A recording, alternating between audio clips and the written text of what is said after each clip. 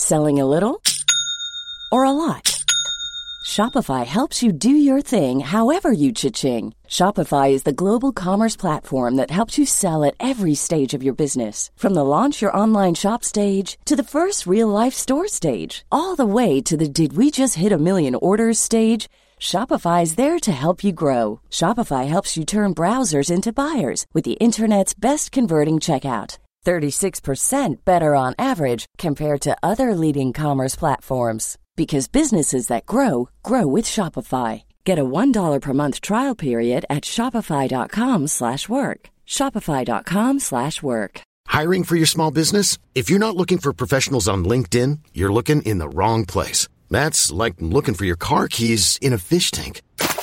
LinkedIn helps you hire professionals you can't find anywhere else, even those who aren't actively searching for a new job but might be open to the perfect role. In a given month, over 70% of LinkedIn users don't even visit other leading job sites. So start looking in the right place. With LinkedIn, you can hire professionals like a professional. Post your free job on linkedin.com/achieve today. Hey, it's Ryan Reynolds, and I'm here with Keith, co-star of my upcoming film, If, only in theaters May 17th. Do you want to tell people the big news?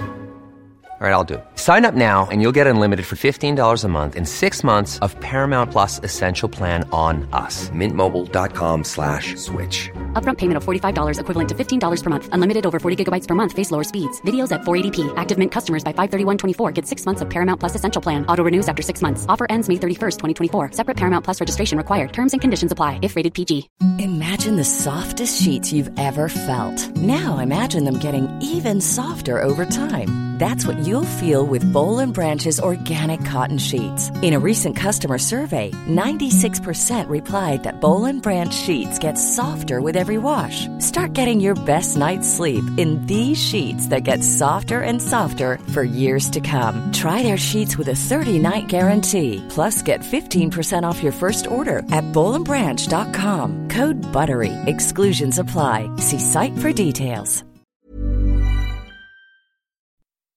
Hi.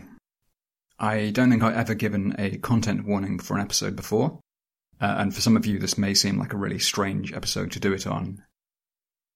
But this episode is really about school bullying and the horror, I genuinely believe, of school bullying, and the long-term psychological impact it can cause, the sense of outsidership, the belief that you are in some way to blame for damage caused to you. And given that theme, I would really be ashamed of myself if it caused any more. So just giving a warning. Thank you for listening. Hope that wasn't too much of an interruption. This is I Am Ineskew.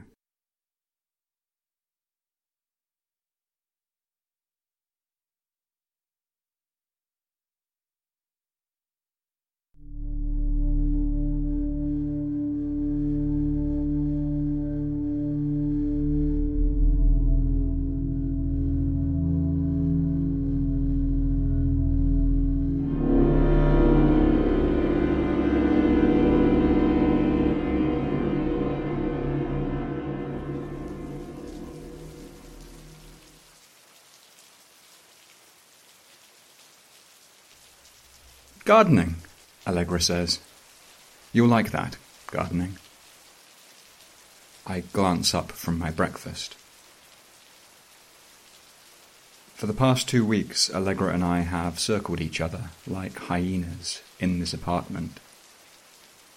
She tells me that I will feel better when I'm working again, that the big city is a difficult place to be when you're alone and without purpose, that things aren't always as bad as they seem.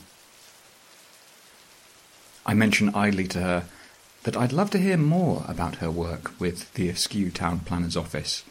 This expansion project I've heard so much about. What does it mean exactly? When will it begin? She tells me with a small laugh that my curiosity is adorable, but that sort of thing is strictly confidential, darling. For the time being, at least. She asks me whether I'd be interested in editing the city archives, as a part-time position. We no longer converse. We only use words to trap one another. Something has broken between us. and I can't say in honesty whether she's been changed by Askew, or if she can simply no longer trust me to say what she's thinking. There are work meetings now that go on until late into the night, and when she comes back to the luxurious apartment we now share, her eyes are gleaming with the vision and promise of something unspoken. There's a drawer now, beneath her desk, containing papers and a laptop that are kept locked safely away. I do not know what the expansion is.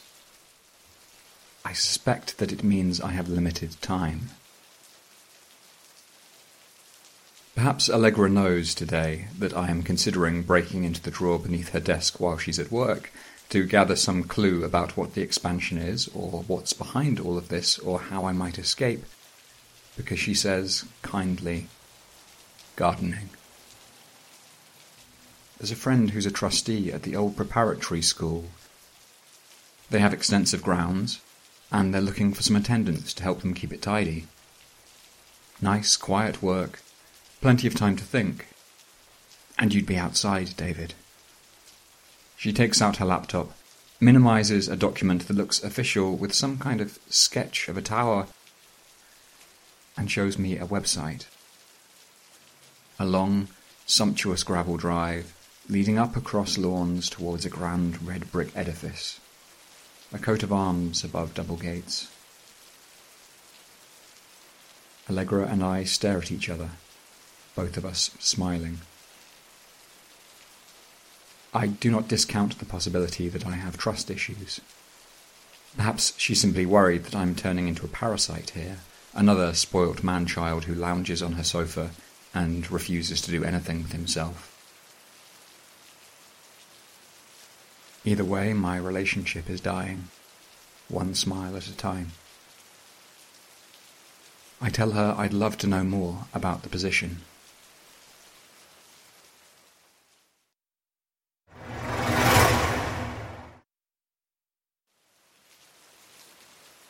Two weeks later, I'm kneeling in the frost and dew of the great lawns that roll downwards from the sullen red brick of the old preparatory school towards the fearsome, knife-bright mirror of the lake, buried in reeds that fade away into tall, ghostly birch. I pick at the warty black roots that come roiling up through the grass, seeking out weak points and angles with my gloved fingers, with my trowel. I flatter myself that I'm prizing them up as fast as I can, and in fact since I started here I have already developed several semi-efficient strategies for uprooting them in the absence of any instruction in this groundskeeper's position. But there's no end to them. The roots drop deeper and grow wider and thicker than I could ever have anticipated. On my first day I was given the gloves, and a key to the shed, and a thick handshake from the headmaster. Since then, I've been all but left to my own devices. Tonight, at least, offers something unusual. There's going to be a concert, an outdoor recital, tribute to some great tormented Escovian composer. The extravagant spectacle will encourage the wealthy parents of the children who come here to make donations that will enable further extravagant spectacles for years to come. Perhaps a new stadium, or an opera hall, or some other venue for future fundraisers of this kind. I'm not expecting much, it's fair to say. But it's tonight, in the grounds of the school, that I encounter the first Magda. I shouldn't say the first. I have no way of knowing how many Magdas there were before I began working at the old preparatory school. Whether this is the timely glimpse of something awful blossoming into existence for the first time, or simply the perpetuation of some grander cycle. The first Magda of my experience, let's say, is the one I encounter that night.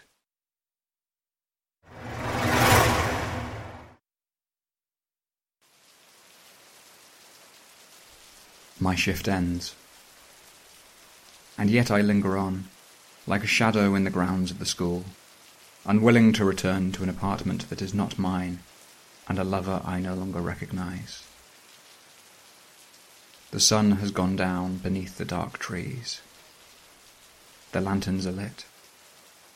A miniature forest of colourful tents have been planted across the school's central lawns, split by its broad gravel drive.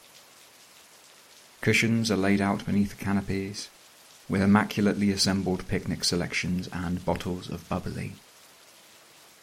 Tonight the rich get to play at being without a home. And as I stalk the edges of the grounds with trowel in hand, careful not to stray too close to the illuminated spaces where I might be seen by a student or a guest, I begin to hear the whispers about Magdalena Marin, gathering in the eddies and the ebb tides of conversation. Unbelievable, one father mutters, adjusting his son's bow tie. Unbelievable that they never expelled her. They should have expelled her, the boy says, beaming upwards. You know that, Dad. Everyone knows what she's like. It's just that her parents went to the head of house. They're odd too, of course. The whole family. A real pack of freaks. They are, Dad. Everyone says it. And they went to the head of house, and they threatened to kick up a fuss about it to the newspapers. Everyone's too scared to do anything these days, a mother announces to her daughters. Nobody takes action. They should have got rid of her. I don't want someone like that in your school. I had half a mind to take you out both myself. Two giggling teenagers, running hand in hand, declare their intentions to find Magdalena Marin and push her down and spit champagne in her eyes and run away. Can you believe what she did? They ask each other. Can you believe what she did?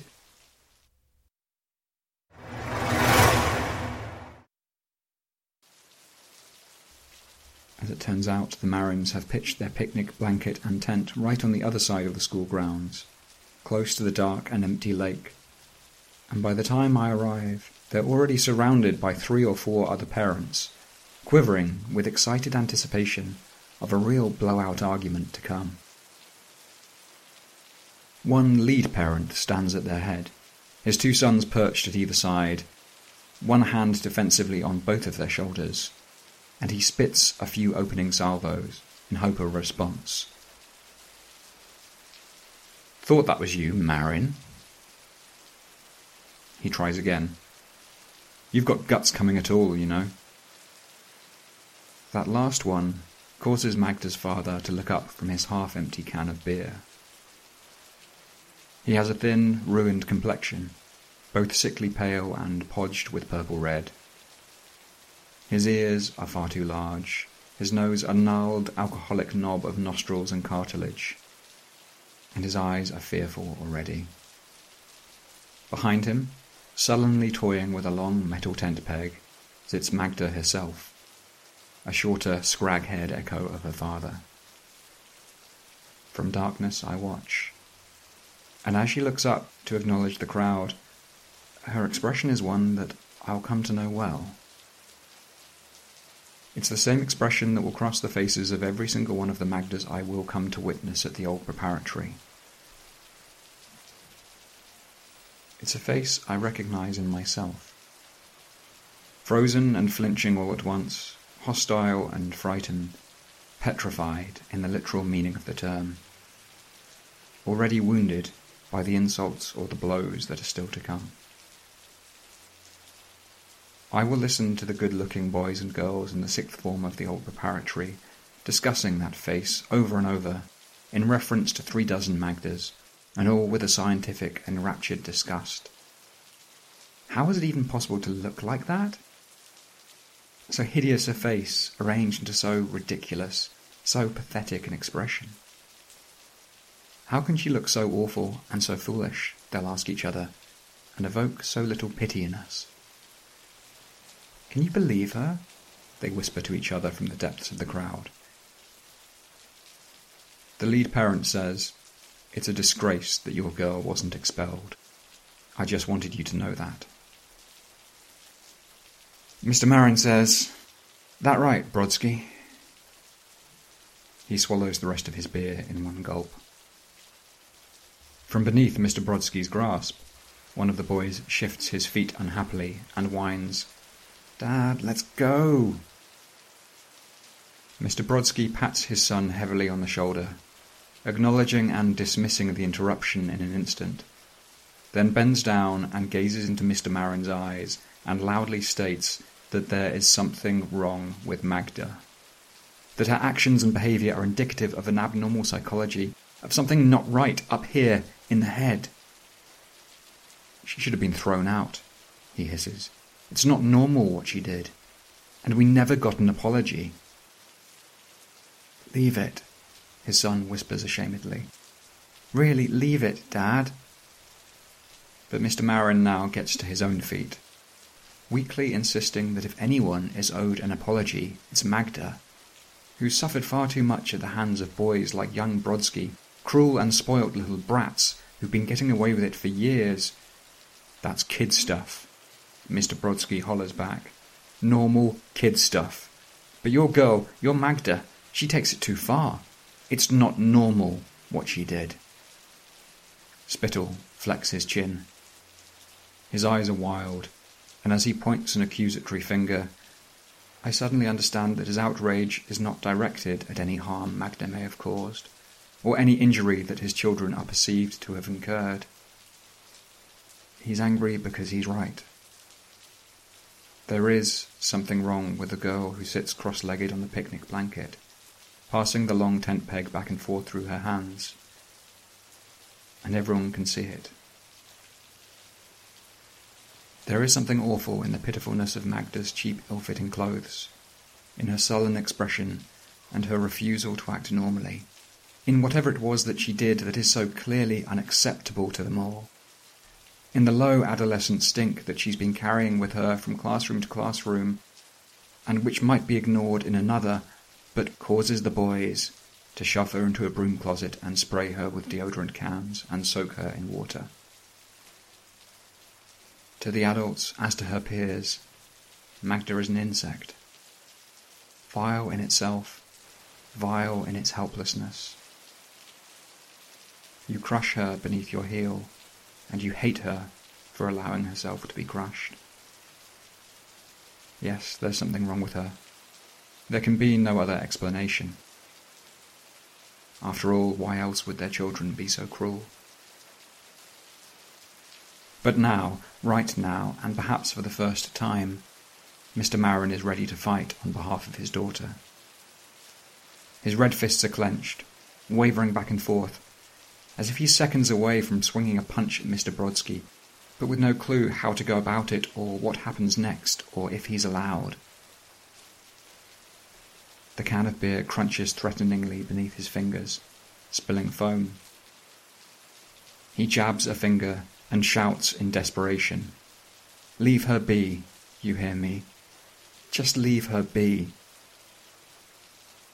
I am relieved at that moment to hear the clangor of stringed instruments tuning up from across the grounds. And Mr. Brodsky, all at once, seems to feel contempt for the entire altercation, and steps back. "Your girl's all wrong," he says, and jabs one final finger to Magda, who finally looks up. "You heard me. All wrong."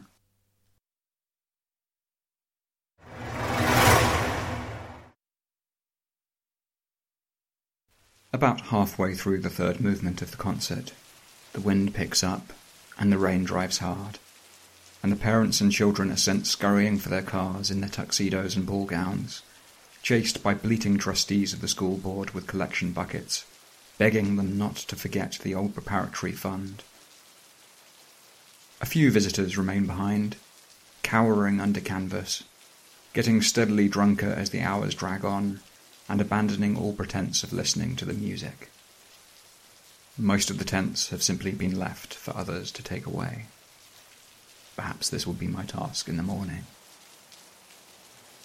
For now, though, I have found a place in amongst the old black oaks, in soft wet grass with my back against solid bark, away from everyone and everything, gazing out into the night. The breeze catches the vile screeching and honking of the orchestra, disrupting and weakening it as the noise carries towards me, disintegrating both pattern and order. until the music might just as well be the singing of the geese above me or the whistling of the winds below. Just one small cry in the night from just one direction. If I do make it out of Askew, this is what I want to come back to. A place of my own, with 4 plain walls and windows, looking out over emptiness on all sides. Just empty skies and plains for miles, and no sound but the sound of the wind. Big windows. I don't care if it gets cold in the winter. I just want to see what's coming for me.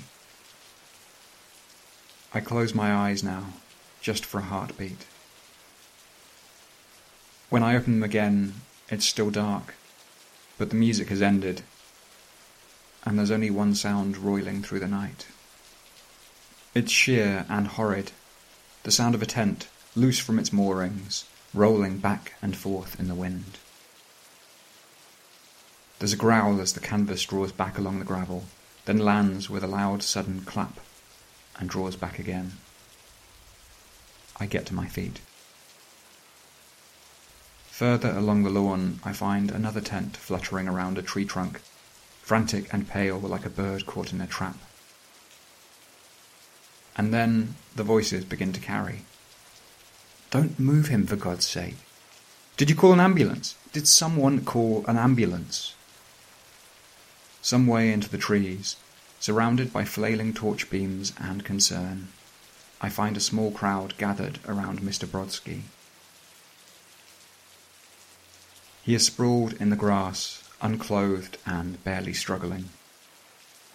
His palms and the heels of his naked feet are flat against the earth, pinned there by steel tent pegs that have been battered furiously in through the skin. His back is arched to the sky, rain dripping down his flanks. A human tent.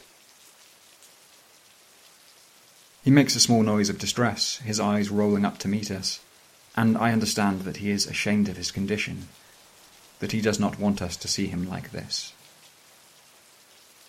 I stare at him in wonderment, at the thin lines of violin string that have been bloodily sewn into the soft skin of his cheeks and stomach and buttocks, stretching out thin lines that are pegged into the earth in every direction to either side of him, forming silvery and unmistakable guide ropes for the still living body of the tent, the freak that is Mr. Brodsky. They find Magda in the lake some time afterwards. I don't know what becomes of her father, but I'm certain his fate lies at the bottom of a bottle. Neither do I learn the nature of her original crime.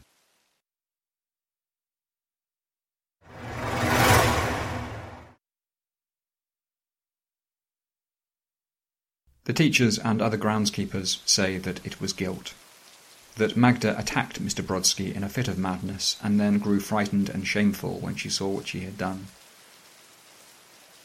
The older children repeat Mr. Brodsky's own thesis, that there was something wrong with Magda, something wrong with her. No more explanation needed than that. The younger children theorize that Magda did not drown at all, but is in fact still living in the woods, roaming like a feral creature with a pocket full of violin string and a handful of tent pegs, looking for victims. I don't know which of these to believe myself. But I am surprised, at the start of the next autumn term, when a new batch of schoolchildren arrives at the gates of the old preparatory for their first year, and Magda is amongst them.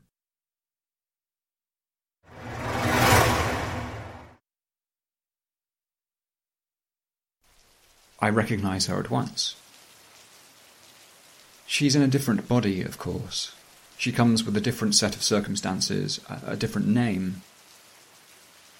But her place within the school pecking order, and the dispassionate revulsion she inspires in all those who persecute her, is just the same.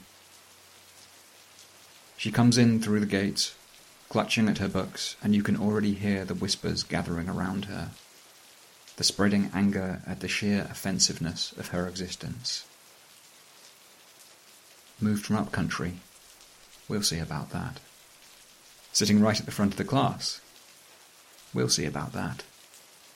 And what about that mass of tangled hair, spilling out over her collar in direct contrast to the straightened, bleached blonde locks of her peers? Isn't it obscene in its ugliness? Insulting in its absurdity and its chaos? There's something wrong with her, having that hair. Oh, we'll make her feel welcome, all right. And the second Magda bows her head deliberately over her empty notebook, as if she can already feel the hatred washing over her, and believes, wrongly, that the intensity of her silence and smallness is enough to fight it off.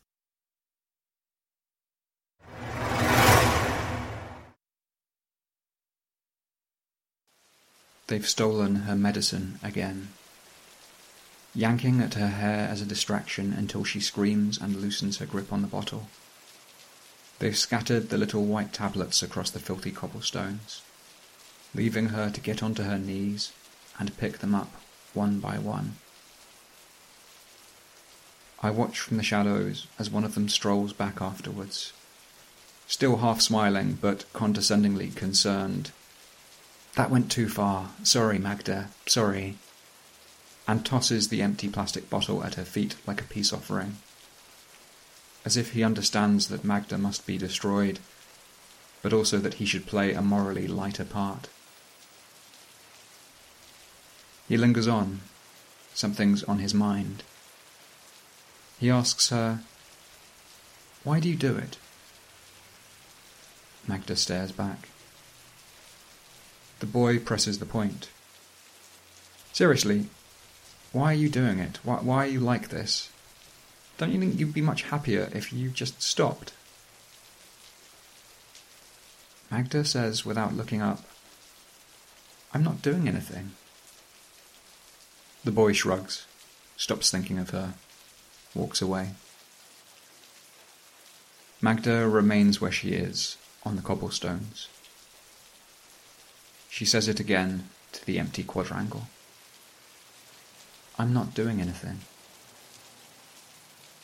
They don't believe her. They know it's her fault, whatever Magda is doing, and they won't forgive her for it. Not that time or the next.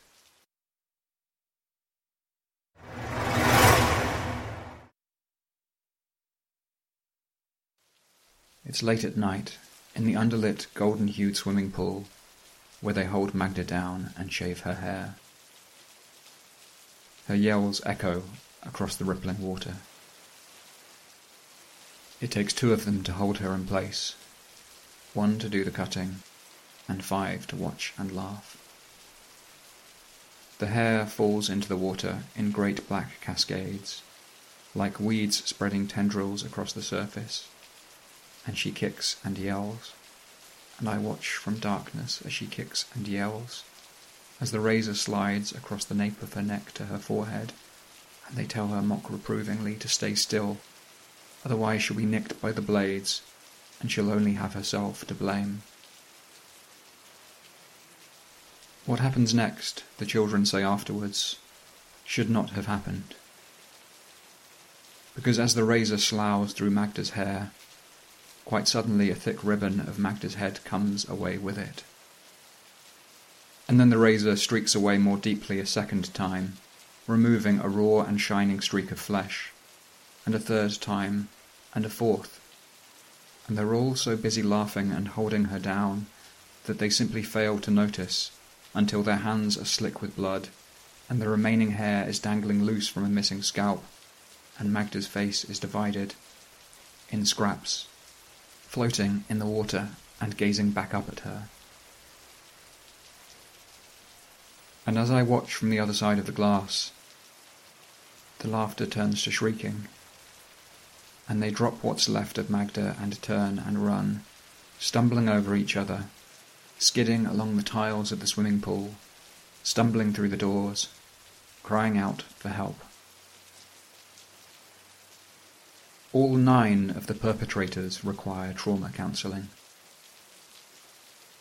When they return to school after a 6-month suspension, They return as wounded veterans of some grim foreign war, shell-shocked, only sitting together at lunch, muttering amongst themselves as if nobody else could truly understand what they'd undergone.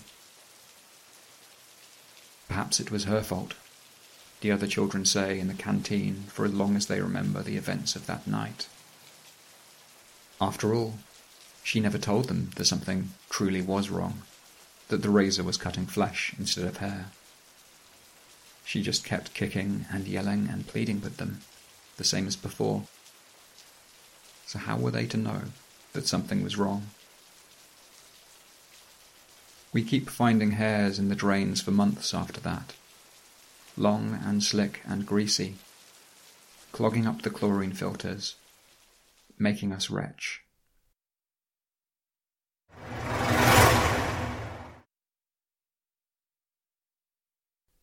"How was your first week?" Allegra asks me that evening. "It's just for a little while, isn't it?" She has just caught me leafing through her work papers in the study, attempting in vain to decipher the impossible scrawls and churning blueprints upon them. I told her I was trying to find a book, which turned out to have been prominently placed on the coffee table all along, and now I have to pretend that I'm worn out from work.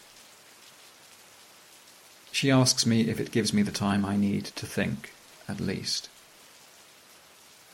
I don't respond because I don't want her to know that I'm satisfied with her choice for me. But the truth is, I am enjoying my time working at the old preparatory.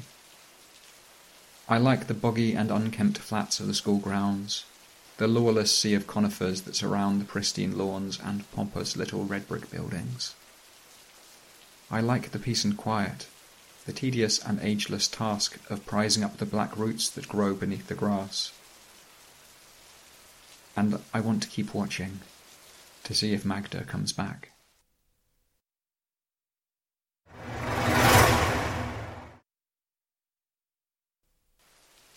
The answer is yes, of course.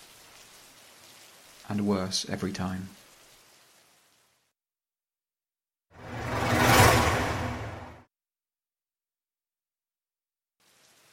Some of the Magdas come with mothers or fathers who show up, quietly and humbly, to collect the belongings after their daughter is broken.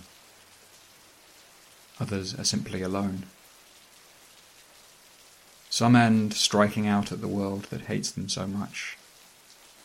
Others submit quietly and unhappily to being destroyed.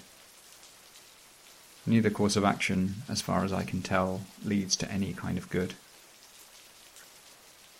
The third Magda picks up a flagpole from the corner of the school playing fields and thrusts the point through the chest of a boy who is insulting her. He is, the teachers announce with relief to a packed assembly the following morning, expected to make a full recovery. The sixth Magda comes as a surprise, because she had been someone else beforehand, a sunny and popular girl who excelled at the arts, until she finds herself unexpectedly pregnant, and the corridors echo with hisses of whore, and she is unmistakably a Magda now. Her eyes sunken and hopeless, her sketchbooks pressed across the weight of her belly. When they find her, she's made art from her own skin with a Stanley knife stolen from the crafts cupboard.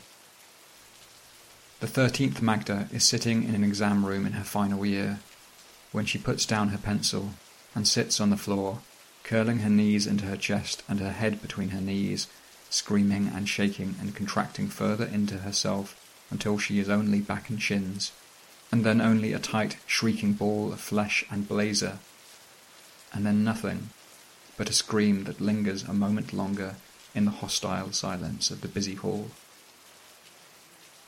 The 18th Magda lingers on, scorned and ignored, for several years as a teaching assistant, before she finally fades from view. And the longer I watch, the more I feel that matters must surely be escalating, or at the very least complicating. That each new Magda's pain seems to carry the echoes of an earlier incarnation. Like the 26th Magda who was found in the pond with a tent peg lodged in her own cheek where the boys had stuck it. Like the 32nd Magda who, before she vanishes into the woods, shaves her own scalp bald and leaves the long hairs in the swimming pool for us to find. If the teachers of the old preparatory agree with me, they do not show it. Each new case is greeted with the same wry, tired smirk, and token suspensions or punishment for those involved. The adults, too, understand that there are some who simply do not survive here, and that it is those who, as they mutter in the staff room, bring it upon themselves, who suffer most. And it's remarkable to watch how each company of school children gain a greater understanding of their own selves through their rejection of the Magda that had been assigned to them. Time and again I watch as friendship is born from cruelty, as a community is shaped by its own harm. With each new atrocity, I watch a generation blooming into life.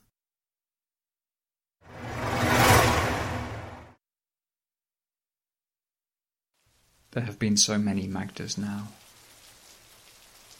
Even when I leave Askew, and as I fumble amongst the black roots that are spreading everywhere, hacking at the withered protrusions cracking a path upwards through the concrete, I am thinking more and more of my escape. They will only continue to proliferate. More and more, I find myself strangely hoping that there is some deliberate purpose behind this long passage of suffering and humiliation.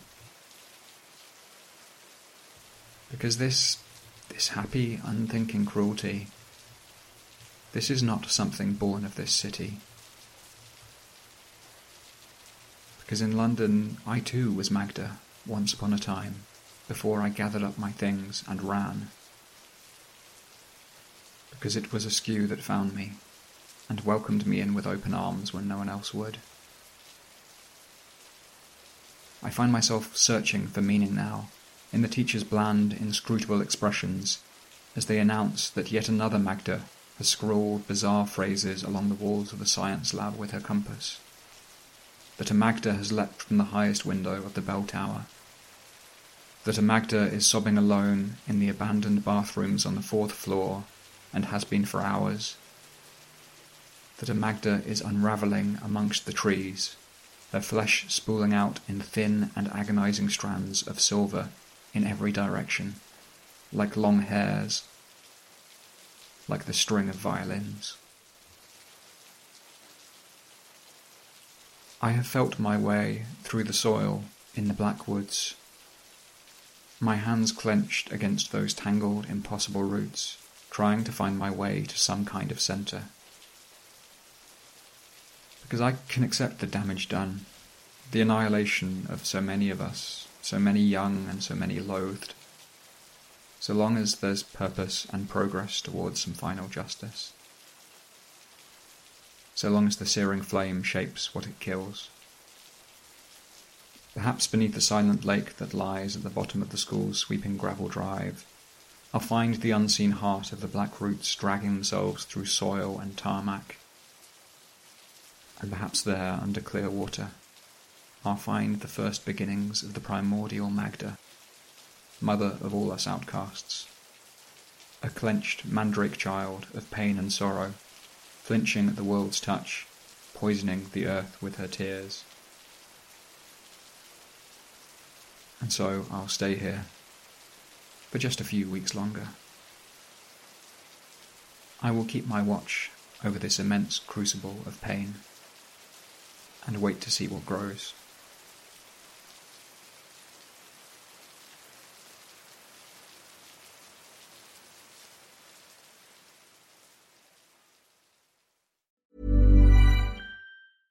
Imagine the softest sheets you've ever felt. Now imagine them getting even softer over time. That's what you'll feel with Boll & Branch's organic cotton sheets. In a recent customer survey, 96% replied that Boll & Branch sheets get softer with every wash. Start getting your best night's sleep in these sheets that get softer and softer for years to come. Try their sheets with a 30-night guarantee. Plus, get 15% off your first order at bollandbranch.com. Code BUTTERY. Exclusions apply. See site for details.